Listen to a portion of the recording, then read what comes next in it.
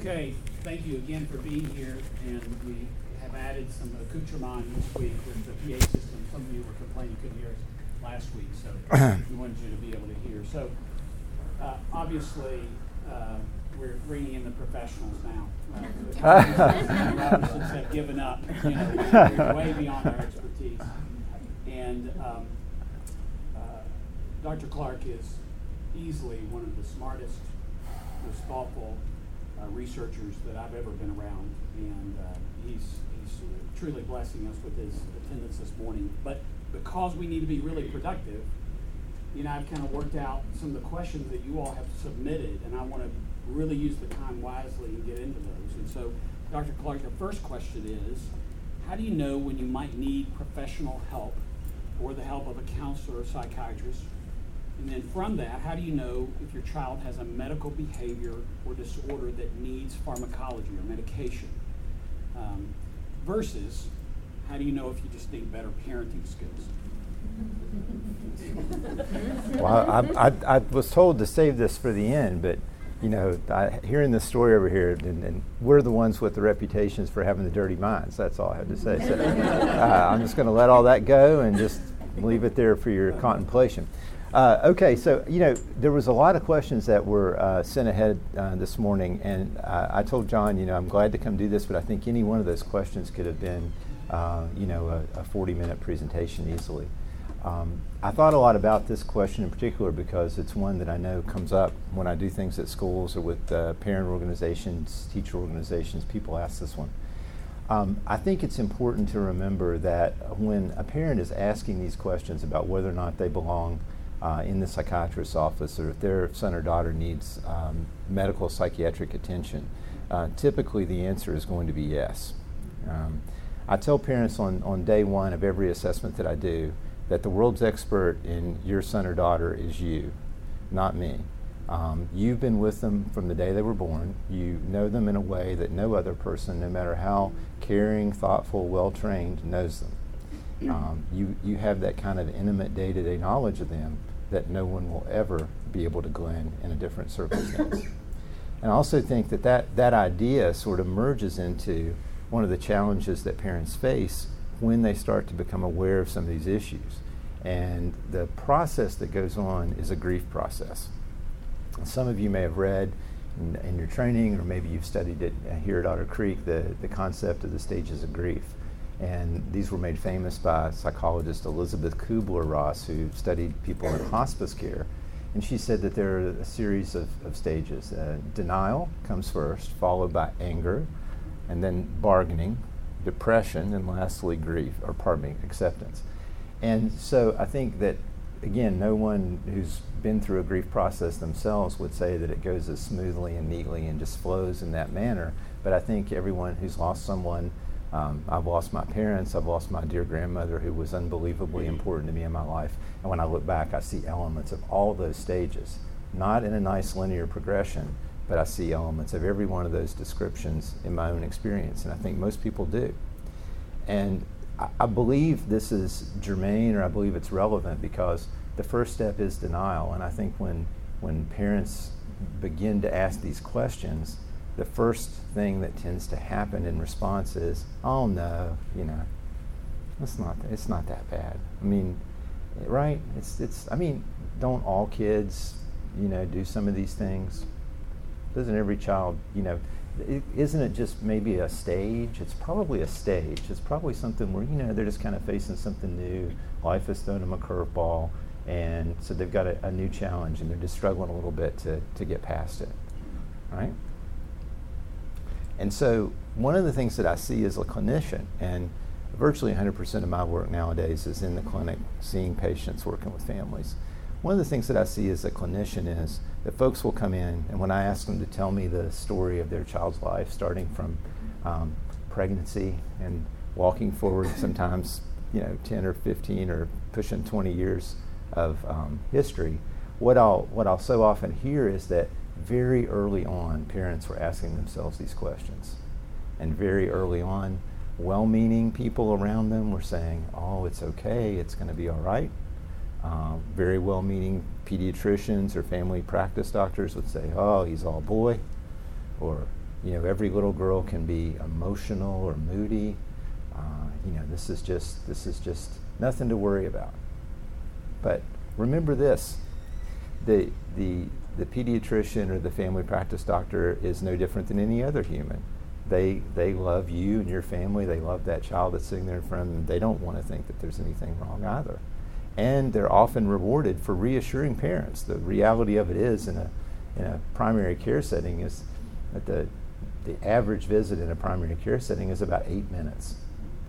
So you're walking in with 8 years of concern, and they have 8 minutes to assess it. Who's more likely to be right? You are more likely to be right.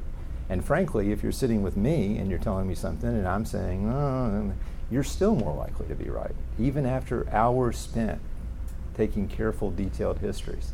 One of the things that I've learned is I always check in with parents. I always say, this is what I'm seeing, this is what I'm thinking developmentally, and what I can do is kind of put it in a context for you and say, well, this is what's you expect in customary, typical development, right?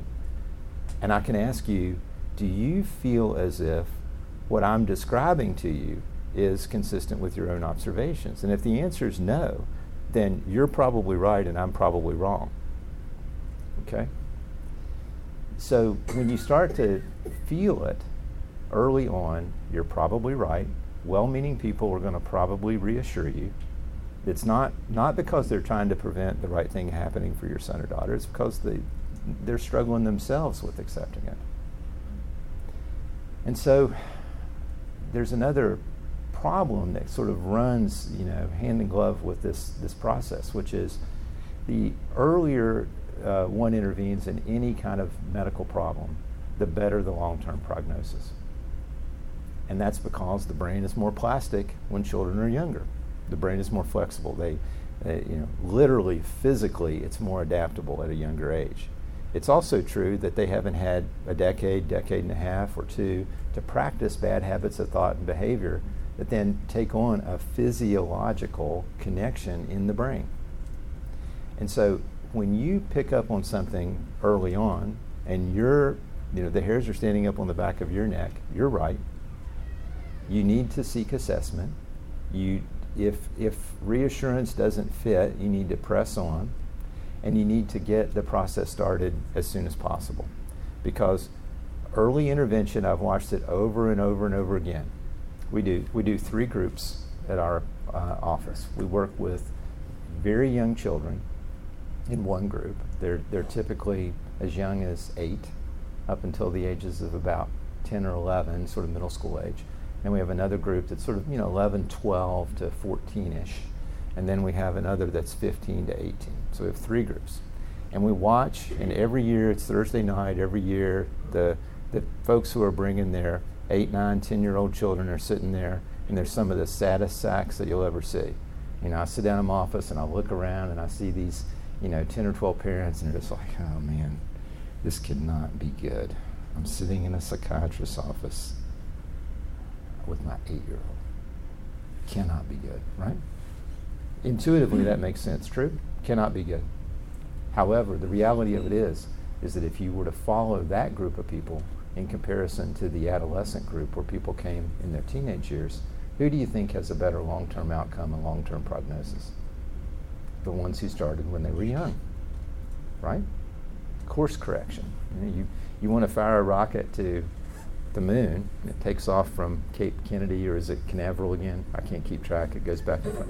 You fire that rocket from South Florida to the moon, and early on in its arc to the moon, if it deviates even a tiny bit, where does it end up? Off course, out of the solar system, right? Tiny little deviation on this long journey to the moon over here. But the further you go along the way, if you make the course correction early and you keep the rocket basically on track, as you get closer to the moon, you can tolerate little deviations and you still land in the Bay of Tranquility, right? So this is an important principle, and again, it's one that I see all the time. Folks don't want to accept it, they're reassured, and so as a result of that, diagnosis and treatment are delayed. So that's part one. Part two is that there are easy comparators for most families, and those are called the other children. And if you think about it, if it were purely a parenting problem, wouldn't you expect that all of the siblings would be affected to a greater or lesser degree, right?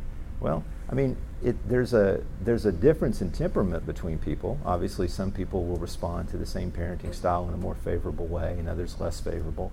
But as a general rule, I mean, if it were purely a parenting issue, then you would expect that there would be some degree to which all of the involved family members would be affected. Maybe not to the same degree, but to some degree. And yet at the same time, what I often hear is, hey, we've got 3 children, 2 are wholly typically developing, and the third is having all sorts of problems. Well, maybe it's the temperament of that third child. It's possible that it is, and certainly that plays a role. I'm not saying temperament doesn't matter, because obviously it does. That would be silly to say. But it's also likely that there's something unique about that person's development.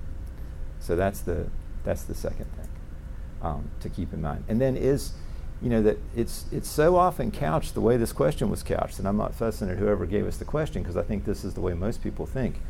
Is it the parenting, or is it the developmental problem that really needs pharmacological treatment or needs formal psychotherapeutic intervention of some type or another?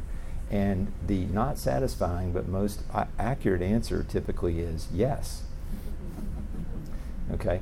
And again, it's not the answer people want to hear. People want to hear, well, if we can take this medication, or we can come to this psychotherapy group, or we can learn this skill, or we can, what have you, it's going to solve it. But the truth of it is that what happens is there's a circular interaction that's set up, which is the child is struggling. The parent copes as best they can with the struggle, right? No one wakes up in the morning and says, I've got this great idea, I'm really going to go, I think I'm just going to, well, although teenagers think you do, but let's set aside that they're wrong. No one wakes up in the morning and says, I think today what I'm going to do is just really respond in a way that's just going to make life as difficult for my family as possible. I may do it this whole week. Right? Raise your hand if you ever had that thought. Okay, right. None of us have that thought. Now we wake up and we think, we love our family. We want to parent them in a kind, empathetic way. We want to, parent them in a prayerful way, a godly way. And yet, what the reality of it is that sometimes our own personal resources are exhausted, and so we're not able to respond in the way that we want to respond. John and I were talking about this on the way in. I mean, I'm old enough, I'm experienced enough, I know enough about what works and what doesn't to know better.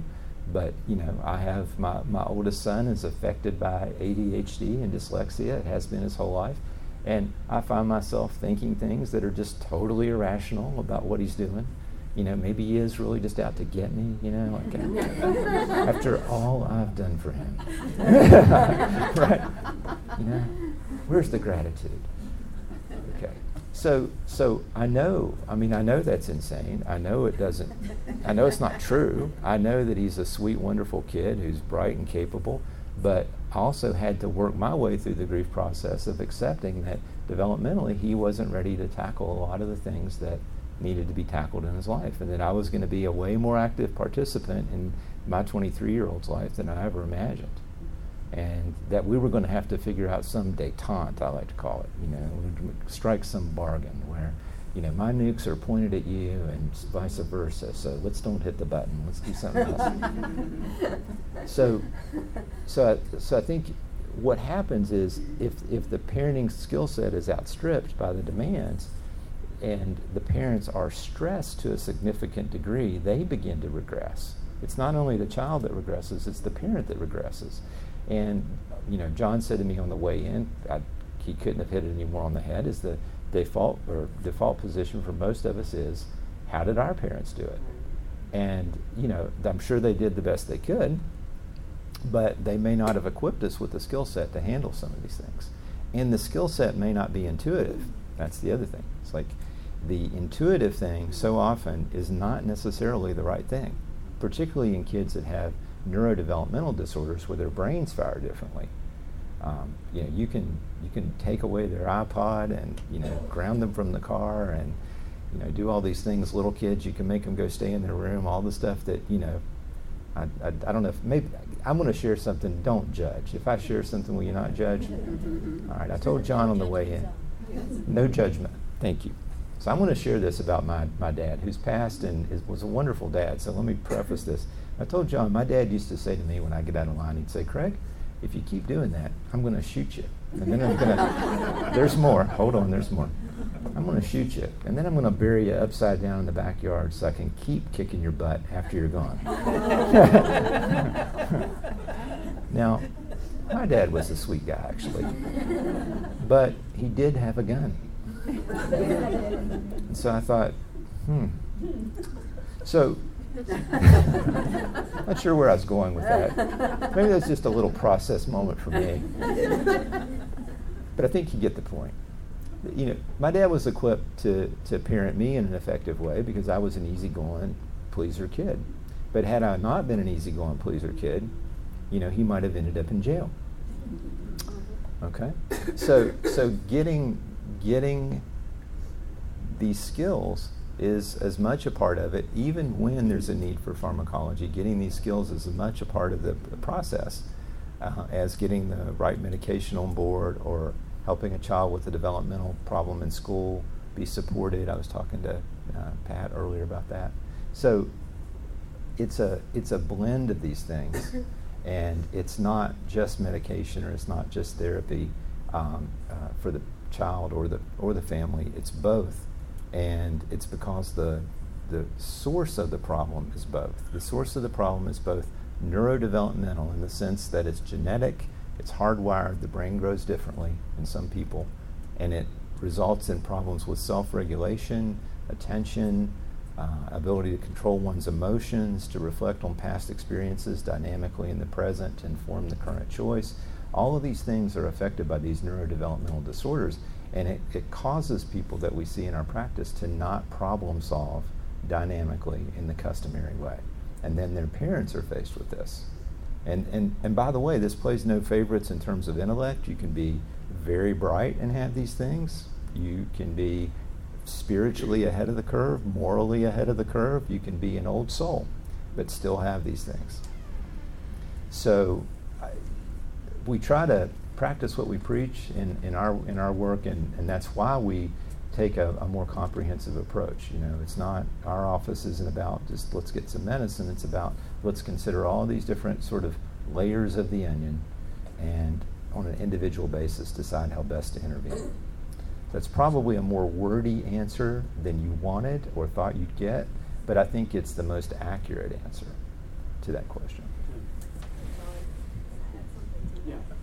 Can you just, for someone who is going through thinking they need to go through this process, as somebody who's gone through the process and knows that you think that one pill's going to do it and we're going to be okay, that it might be several medications and it's not an instant, 3 weeks down the road. Yes. It may be a longer process. Absolutely. So some of you probably couldn't hear, but the question was in terms of something being presented to you in terms of medication intervention or pharmacotherapy, that it's often a process to find the right treatment. And that's definitely the case. And honestly, I think in some ways psychiatry gets a bad rap for this because emotions do fly so intensely around psychiatric problems, and they affect families in ways that other kinds of medical problems don't necessarily affect them. But the truth is that it's the same in any part of any branch of medicine. I work with a lot of adult patients where the customary or common thing is that they're affected by ADHD and they need treatment. The best treatment, the treatment that works best for them, is a stimulant medicine, but they have one or another kind of other medical issues that stand in the way of taking a stimulant medicine. So I have to kind of liaison with their primary care doctor, work with them to try to come up with a treatment that will lower their blood pressure or get their cardiovascular function in a healthy place. And so I watch, the efforts to find the right antihypertensive drug, and they're very similar to what we see in our office. So you can start with there's a catchphrase now that everyone loves, which is evidence-based medicine. And it's a great catchphrase, and it's something that needs to be practiced. And You don't just, go blazing paths with, well, I just kind of feel like this person needs this medicine, even though all the research says it's not the right treatment. You need to be evidence-based. But at the same time, it implies a kind of security in the treatment that simply doesn't exist. Because evidence-based means when we get 5,000 people together, this is the trend in the population. And that's all well and good. And again, to practice safely and effectively, you need to know the trend in the population. Then the paradox is that you're always faced with a group of one. So where that patient is on that normal curve or standard distribution of patients in that 5,000 patient study, we don't know in advance. Now, we're maturing. Psychiatry in particular has undergone an incredible biological revolution. I mean, the technology and the tools to discern who might need what is in a completely different place now than it was even 10 years ago, and certainly 20 plus years ago when I started. And so there's genetic testing that can be done. There are reliable objective instruments to quantify severity of symptoms. We can use I think you're going to see certain brands of imaging technology be more and more helpful. Lots of tools that we have that we didn't have all those years ago. But still, even within the confines of using those tools, this is likely given this genetic profile, or on this Loretta image that shows us that this person's right frontal lobe isn't turning on. That's statistically meaningfully associated with an attention problem, an impulse control problem, a problem with working memory or self-regulation.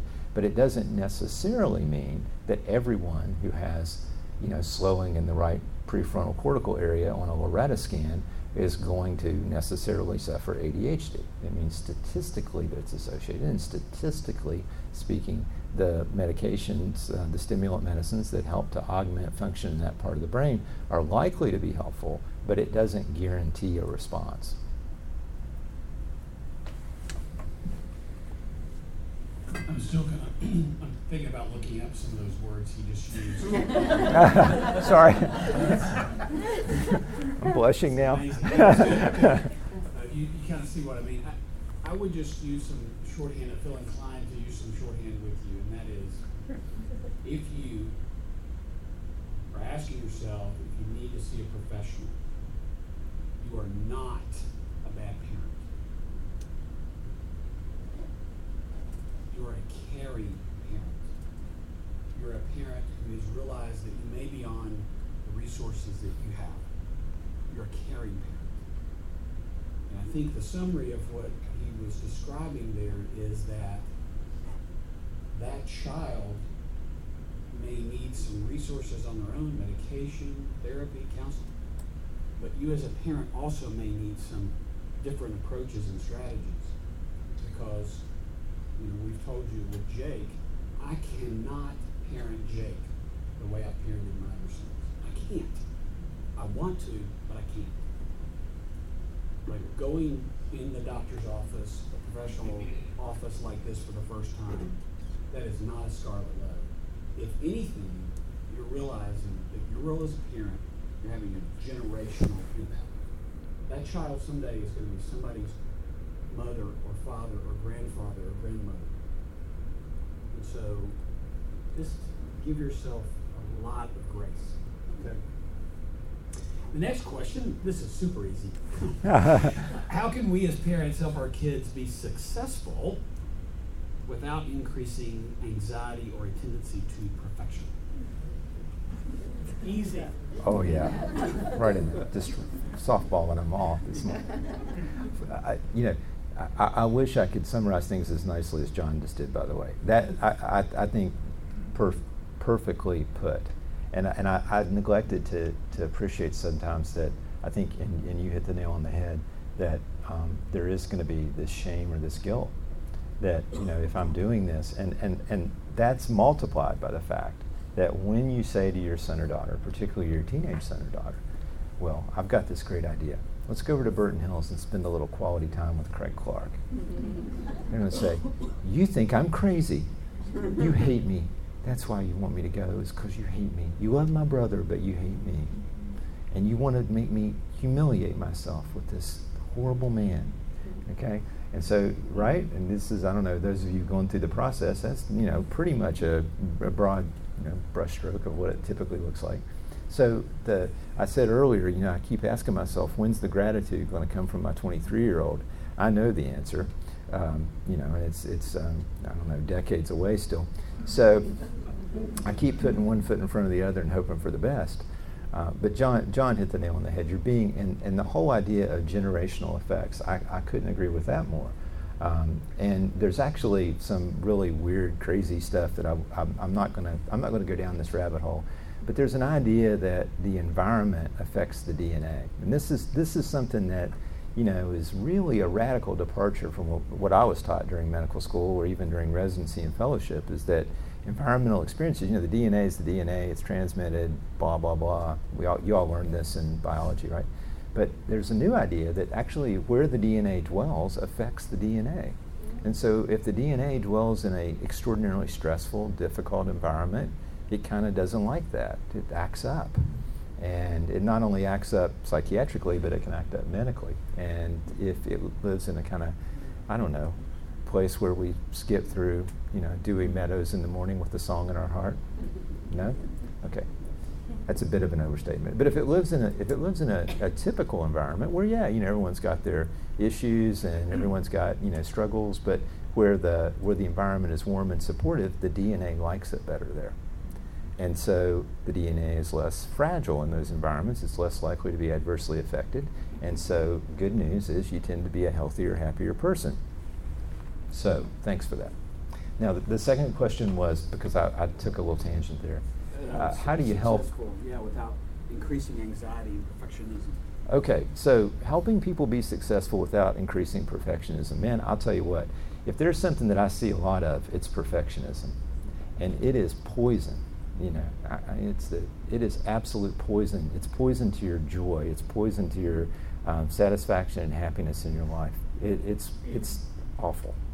And I tease a lot of the kids that come to see me. I tell them, you may not listen to public radio, but you should start listening to public radio so that you can hear Garrison Keillor describe where he lives, right? He lives in Lake Wobegon. Okay. Now who's going to help me? In Lake Wobegon, all the women are strong, all the men are handsome, and all the children are above average, right? And it's the reality of the water in which a lot of the folks end up coming to see me. As a private practitioner, a lot of people who come to see me live in Lake Wobegon. They look around and everything is seemingly, at least on the surface, peachy keen. In fact, it's better than peachy keen. Everybody's going to this great private school. Everyone's driving these nifty cars. Everyone's living in these cool houses in Franklin and Brentwood and Nashville, and it's just all going swimmingly.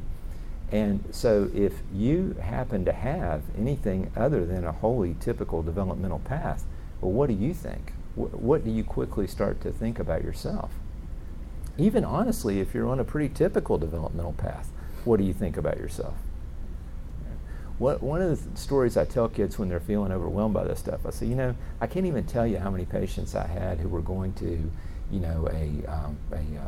a Franklin Road Academy or Brentwood Academy, and I'm throwing no one under the bus here. MBA, Harpeth Hall, USN, all of these in these difficult private schools. David Lipscomb, they're all, we send our children there for a reason, because we want them to have an opportunity to have a higher quality education, right?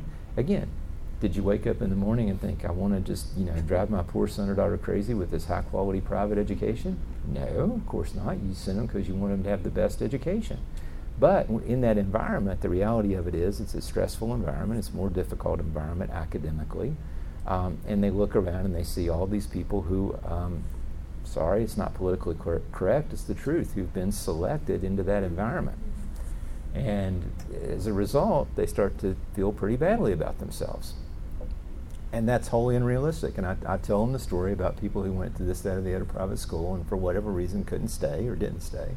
And they go to public school and they go from, middling performance at best and maybe barely passing to making good grades. I saw this just recently. One of my patients was given the boot from a private school, and he was a marginal student at best. He was failing some classes at the private school, and he's going to a Brentwood, public school, and he's making straight A's there. And nothing has changed, really. I mean, his treatment hasn't changed. He's not had any revelatory moments of self-understanding. He's just showing up and doing the work, and in that environment, he's an A student. And in the old environment, he was a marginal student. So I think that the environment itself, and I'm not saying, move out of your nice house and don't, send them to public school and take the pressure off. That's not what I'm saying at all. I'm saying we have to sort of appreciate the environment that these folks walk into when they go into some of these situations. It can be a very stressful environment, particularly if you're atypically developing in any way. It can be a very stressful environment. So one of the things that I think parents can do is that they can appreciate that, some of their children may have gone to those environments and done exceptionally well, and it's not a problem. And I think other their children may be in a little bit over their head. And so like trying to respond with empathy and to say, to help me understand how you're struggling, to put supports around them, either, with your own resources or in cooperation with the school to give them support there to reduce the stress. And I also think, I say to kids all the time, you can guarantee a good outcome. And they look at me like, you're nuts. No, you can't. Because I study and I still get an F. Or I try hard at every baseball practice, but I still can't hit that dang ball, And I said, well, yeah, but what you're focusing on is you're focusing on an outcome. And you have absolutely no control over outcomes. You could be a great student, you could study thoroughly, and the teacher may construct a test that for whatever reason doesn't speak to you, or that you misinterpret or don't understand. The same thing, you could be a great athlete, you could prepare for the game, you go out, and for whatever reason it's a bad matchup for you on that particular day. Catherine and I have experienced this on the tennis court. You could be, in some ways, maybe the better player and still lose. So if you're focused on outcomes and things that are outside of your control, what tends to happen? Right? Stress goes up and your anxiety level goes up, and you keep telling yourself, well, if I don't do it just exactly this one way, then I'm a failure, I'm a loser, I'm inadequate in some way or another. But on the other hand, if you focus on the process and you say, I can guarantee success, I can guarantee that I'm going to go to class every day that I'm not really sick, and I'm going to sit there and I'm going to take notes to the best of my ability, and I'm going to study for the test, and I'm going to give my best effort. And if you do that, if you do those things, those performance goals, and you separate yourself, or process goals I like to call them, you separate yourself from the outcome, then you can feel success, even if it comes up with a C or a D or an F. If you really gave it your best, it doesn't matter. The same is true in athletics. If you did everything you could do to prepare, and you took all that was within your direct control and executed it properly, you've done all you can do. And you can feel a pride and a satisfaction in that effort, even if the outcome isn't the outcome that you wanted. And the crazy thing is, all of the best performers in anything will tell you that's how they think. They don't think, I had one bad day on the court, therefore I'm a terrible tennis player. They don't think, I had a failing in my business, and so therefore I should probably just close up shop and move on. I'm never going to be a success. They don't think, I'm, missed 3 things on one test, and therefore I'm never going to be able to graduate and get my degree. They don't. They think process over outcome. They're process oriented. And again, especially with younger children don't necessarily think that way. Even teenagers don't necessarily think that way. And you can teach them to think that way. And when you teach them to think that way, you help them to overcome perfectionism. In fact, you can even use opportunity, or think of it as opportunity, when they fail to meet a goal. You can think of it as opportunity to say, what's the lesson in the failure that you had? Because so often there's way more, it's cliche to say, but it's true, there's way more to be gleaned from the times things didn't go well than from the times that they did. And so if you're celebrating that, especially with a younger child, and you're reinforcing that, and honestly, if you're living that model yourself, then that's the most powerful thing, in my opinion, that parents can do to help kids rid themselves of this poison called perfectionism, and which, in my opinion, is absolute poison. And it also sets you up, like people think about sort of obsessive compulsive traits and perfectionism, but it sets you up for other things too. It sets you up for depression, you know. If you think about it, if you never can feel satisfied unless you're this imaginary thing that actually doesn't exist called perfect, right? What's perfect? Perfect for whom, under what set of circumstances, to what end, for how long? There is no perfect. So if you're wrapped up in getting to something that doesn't exist, it's going to be a hard, long ride. But if you can be present and you can drink in and enjoy the things that you can be successful in and be in the moment and be in the process, it's good stuff. Our last question is, how should parents handle disobedience and discipline in a positive way without anger? There are benzodiazepine drugs available for parents to take.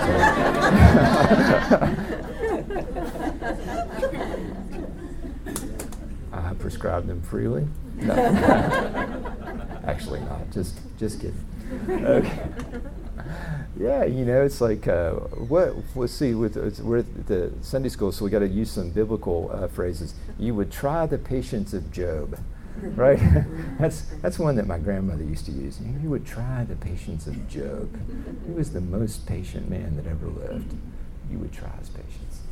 So yeah, we've all been there where, you know, you feel like, golly, Ned, I mean, I'm pretty justified in being angry. And that's one of the things that I think, maybe we should start the answer there, which is there are going to be times when you're justifiably angry, right? And it's okay to be angry. In fact, I think sometimes it's good to be angry and to let your child know that you're unhappy with what's going on. It's not cool. What they've done isn't right. It's against your family's beliefs or moral system. It's unhealthy in some way or another. It's potentially dangerous. And so giving them the message that you're dissatisfied with the behavior is, I think, a good and healthy and positive thing to do. It helps them to grow. It helps them to form something that, you know, Sigmund Freud called the superego. And we all need that. We all need a little bit of inhibition or break on the old animal instincts, as Dr. Freud would have said, right? So there's nothing wrong with being upset. I think that the problem that sometimes being upset breeds is that the upset is shared in a loud, vocal way in the moment when we as parents aren't really thinking through what our goal is clearly ourselves. Right?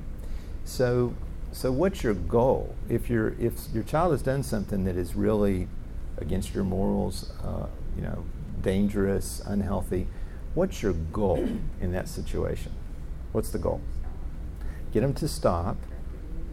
Corrective behavior. So get them to stop doing that thing and get them to start doing something else, right? I mean, you know, you want to have something else move in and take over where the problematic behavior left off, right? And again, a good way to think about this is to say, you know, if he had a better card or she had a better card, they probably would have played it.